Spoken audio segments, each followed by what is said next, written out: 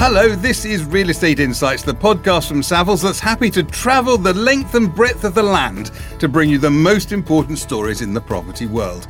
And today we're heading to the southwest of England to look at a leisure sector which seems to have any number of fair winds blowing in its favour. Trade has been really, really good. I think that there is a latent demand for people wanting to go out. I think that you have seen an awful lot of investment in the way in which businesses are presenting themselves. You're seeing far more private equity interest and therefore far more investment into the sector and the enhancement of the accommodation that people are now receiving. I think the other thing that we haven't seen yet, and to be honest, I don't think we'll see it as a major facet of the regional leisure market, but is any distress. So with the government support that's been out there, we haven't seen lots of insolvency in the hotel sector. I'm Guy Ruddle and I'm joined by three of Savills' finest, particularly when it comes to this subject. Let's start with Chris Sweeney. He's a director in the leisure and trade team. He's been advising clients on the sale, valuation and development of leisure properties for nearly 20 years. Chris, how are you? Very well, thank you, Guy. How are you? Very well, thank you. Kevin Marsh is no stranger to Real Estate Insights. I think it's a couple of years, actually, since we were last on, Kevin. Yes, Guy. He heads up Savills' licensed leisure team. Does that basically mean you spend all your time in the pub? Yeah, as very much as possible, Guy. Yeah, absolutely. Definitely want to do a job swap with you. James Greenslade is our third guest. He's head of the Southwest Hotels team. James, welcome to Real Estate Insights. Thanks, Guy.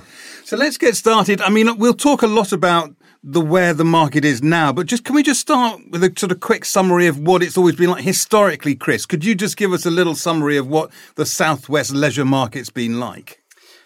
Certainly, Guy. The Southwest leisure market has always been a very popular one. It's very regionally specific, so it's predominantly the coastal areas of the Southwest that are popular. That's more so at the moment, but it's still relatively less tourism-based inland, so it's all about location and proximity to the coast. And Kevin, does it compete with other parts of the UK? I think it's always been popular because of the coastline and the beaches and all of the things that there are to do that are water-based. Certainly it does compete with other parts of the UK, but the food and drink side of Devon and Cornwall, I think, has never seen so much popularity as it does now. Yeah, and James, from a hotel's point of view, what's the season? Is it just the sort of the summer holiday, school holiday months, or? Yeah, well, partly because as Chris and Kevin picked up, a lot of what drives people to the southwest is its coastline, is its natural beauty. Clearly, there's going to be weather implications if it's chucking it down in midwinter. You're not necessarily going to want to be there as much. So it is seasonal. It's tended to be from sort of March or around Easter all the way through to October. So pretty good. I mean, it's a decent season. It's not like it's a short season. Yeah, it's a decent season. And within that as well, you've obviously got Christmas, you've got school holidays, but the prime months are June, July and August. And traditionally, has it been a resilient market? Has it been when things get tough, has it done well, or has it struggled to get back on its feet, or what's it been like? Cornwall in particular, mainly due to travel distance, took probably the longest out of the rest of the country to recover from a tourism perspective in the recession periods, but now is very much boosted and bolstering off the back of the pandemic and everybody's attempts at reconnection with the outdoors. Yeah, so let's talk about that then, because, obviously, I mean, anybody listening to this, the first thought is going to be, you can't book a holiday in Cornwall for forever. Prices are going up and all that sort of stuff. How big an impact has COVID first of all, but we'll probably talk about Brexit and maybe, social responsibility and things like that later as well. But COVID particularly, how big an impact has that had on this market that we're talking about today? I think it's been the perfect storm, really, because the Southwest has historically been a domestic-led market. So you've not seen that drop in visitor numbers because international travellers can't come into the UK because of COVID. Alongside that, and for the same reasons, British visitors or holidaymakers can't go abroad. So in the absence of any other opportunities, they're staying at home and they're staying in the Southwest a lot. Anecdotally, we're talking to clients at the moment who have got more rooms than they can let every night of the week, but the challenge is they haven't got enough staff to service those. So, it brings opportunity, but it brings challenges as well. So when you say more rooms than they can let, you mean they've got more bookings than they can fulfil? Yeah, absolutely. 100% back to back to back, and still people booking or wanting to walk in as well who just they just can't fulfil that demand. Yeah. Yeah, and Chris, on campsites, caravan parks, all that sort of stuff, is it the same story? Yeah, absolutely. There was very strong demand for UK tourism pre-COVID, and that's just compounded it further now. And people have always traditionally associated themselves with the Southwest as a holiday destination in the absence of other destinations abroad. So yeah, absolutely. I think what's also helped the Southwest guy is the quality of the accommodation offering that's down there. We've seen some great redevelopments of hotels and quite possibly not seen the same kind of quality accommodation that there is in Devon and Cornwall, certainly in my lifetime. There's now so much to do, isn't there? Yeah. So this is not about going on holiday down to Devon and Cornwall, hanging around a hotel, doing next to nothing apart from eat and drink. There's what I'm trying to say, Watergate Bay. Yeah. And all of the things that are water-based down there. There's loads of stuff. Yeah. It's water-based activity and outdoor experience all come together. And the sea offers all of that because you've got, whether it's paddleboarding or wakeboarding or anything outdoor-based, and it's the reconnection with the outdoors is what everybody seems to be craving at the moment. But as that, when you say there's lots to do, hasn't there always been lots to do?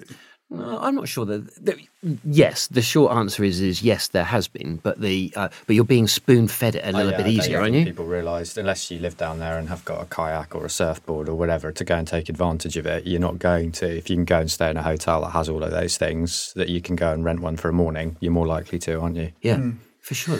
So I guess the sort of obvious next question is, does it last? Because obviously there's a COVID. We've talked a lot about the COVID impact. There's a Brexit impact, I guess, as well. And there might, I imagine, be a bit of a social conscience impact of people not wanting to fly because it's polluting and all that sort of stuff. But some of those things, not the last one, but some of those things, those impacts will fade away, right? We're starting to get back to normal now. Brexit will learn to deal with and everything. So does this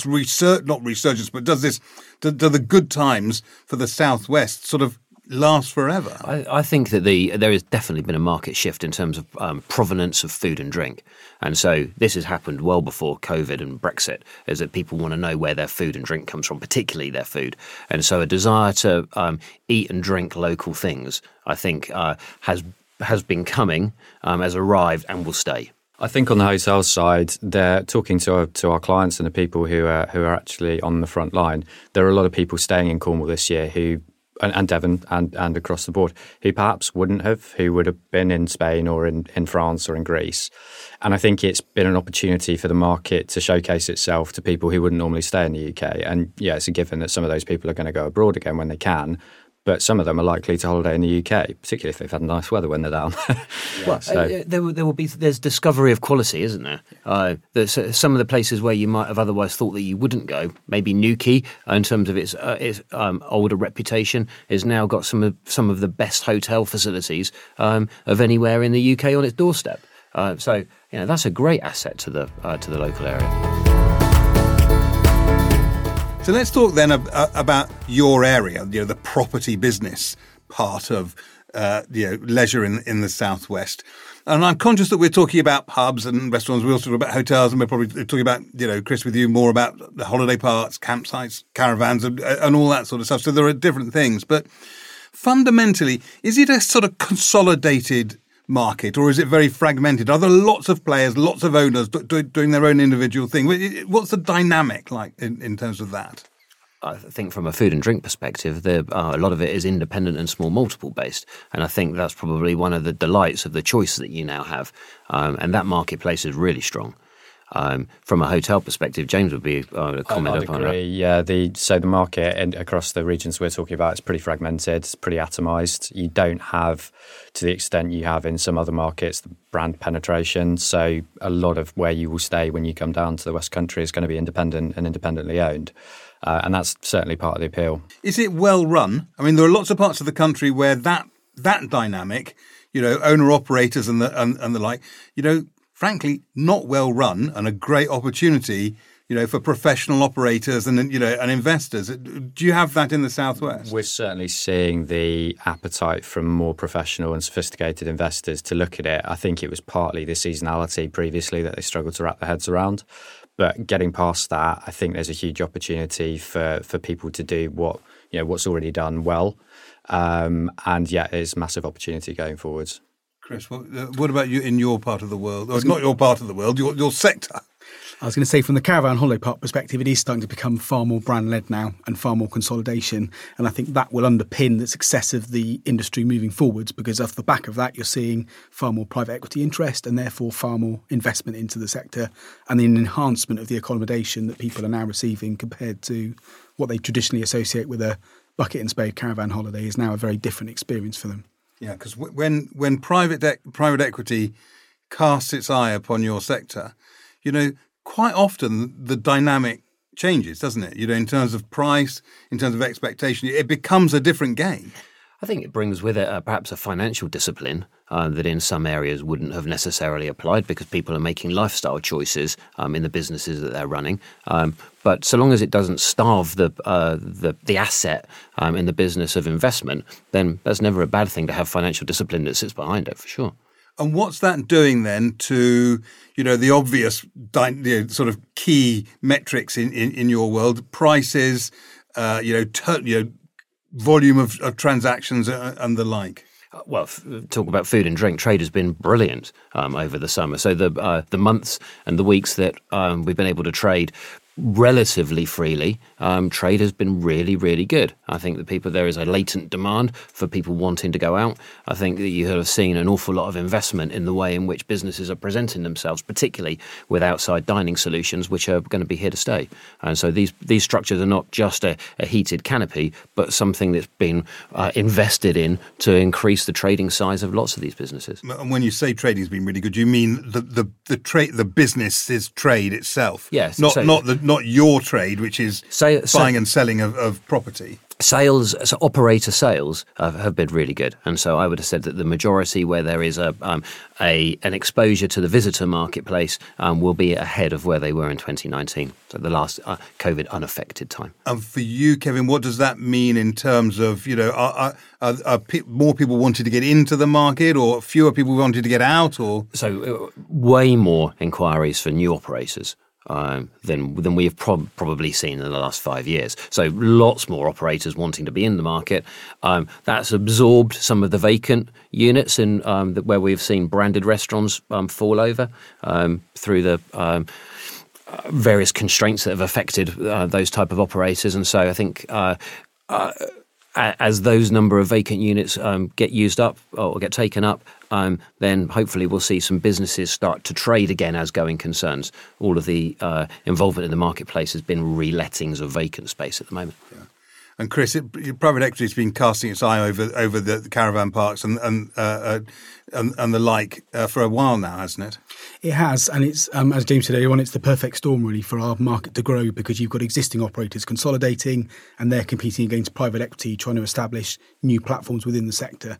And I think what the key feature for all of that is offering people an experience, whereas traditionally you would just have a key to your accommodation. People now want that link between them, their holiday experience and the outdoors, and that's where significant investment from consolidating operators and private equity can offer that. All that extra additional income generation or income into the sector is being pushed into central leisure facilities, which is where traditionally holiday parks have fell behind.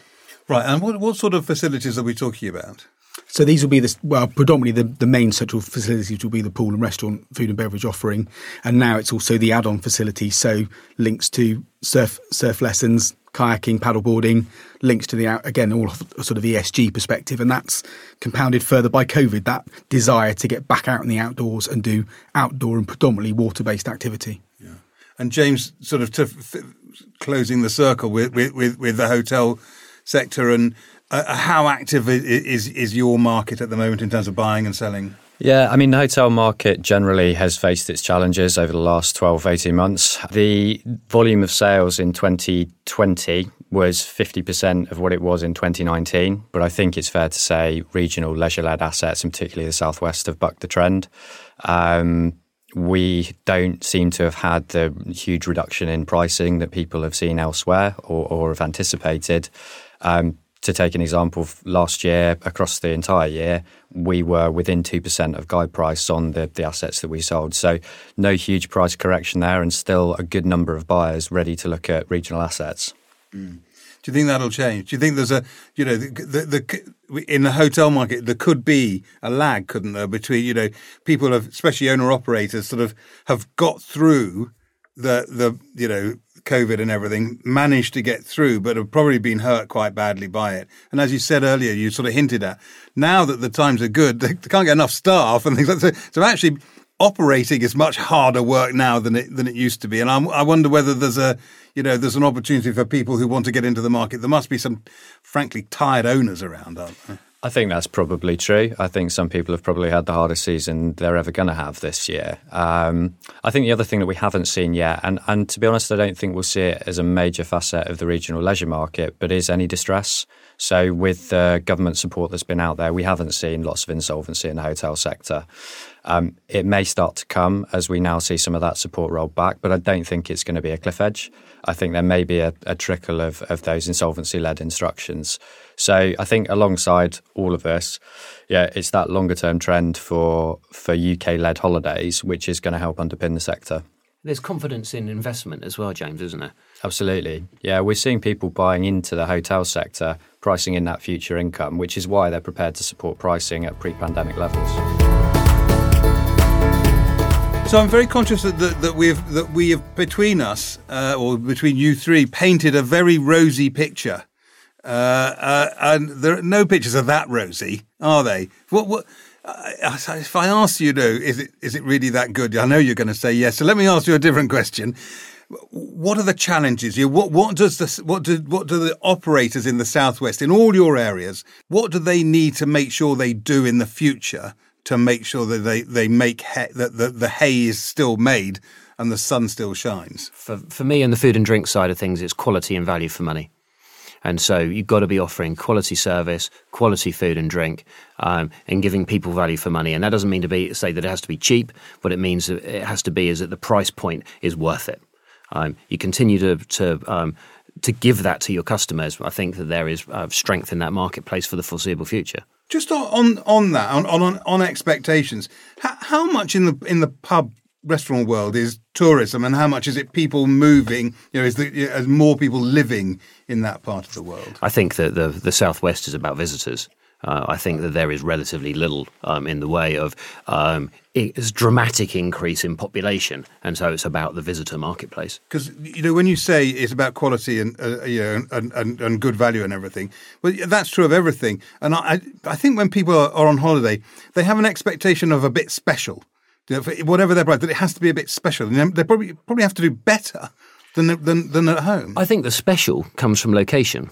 Right. Because I think that some of the places that have been able to open up on the coast that perhaps you wouldn't have been attracted to as a customer previously, now you are. And that's because social media has helped paint a picture of the type of place that you're going to, and then you can feel confident in the journey that you're making. Yeah. I think investment's key. I think you're right. People do want better than they've got at home. If you're going to go away and pay substantial amounts for a room, you want it to be better than what you've got at home. And I think what we saw post-global financial crisis was those operators who had been struggling to meet debt repayment obligations and hadn't had the cash flow to invest in the asset slowly saw their product that they were selling deteriorate, whereas those people who were able to invest and keep it to a good standard and improve it have come out looking very strong. And I think we may see the same thing. People have to be careful about the quality of the asset dropping below levels of expectations, and that then effectively impacting occupancy rate and bottom line. And that's absolutely the point. It's maintaining that relationship between perception of quality and price. We've seen a dramatic surge in price off the back of the pandemic. We think that demand will be very consistent in the next 4 to 5 years. It's ensuring people see that equal relationship between quality and fairly significant price.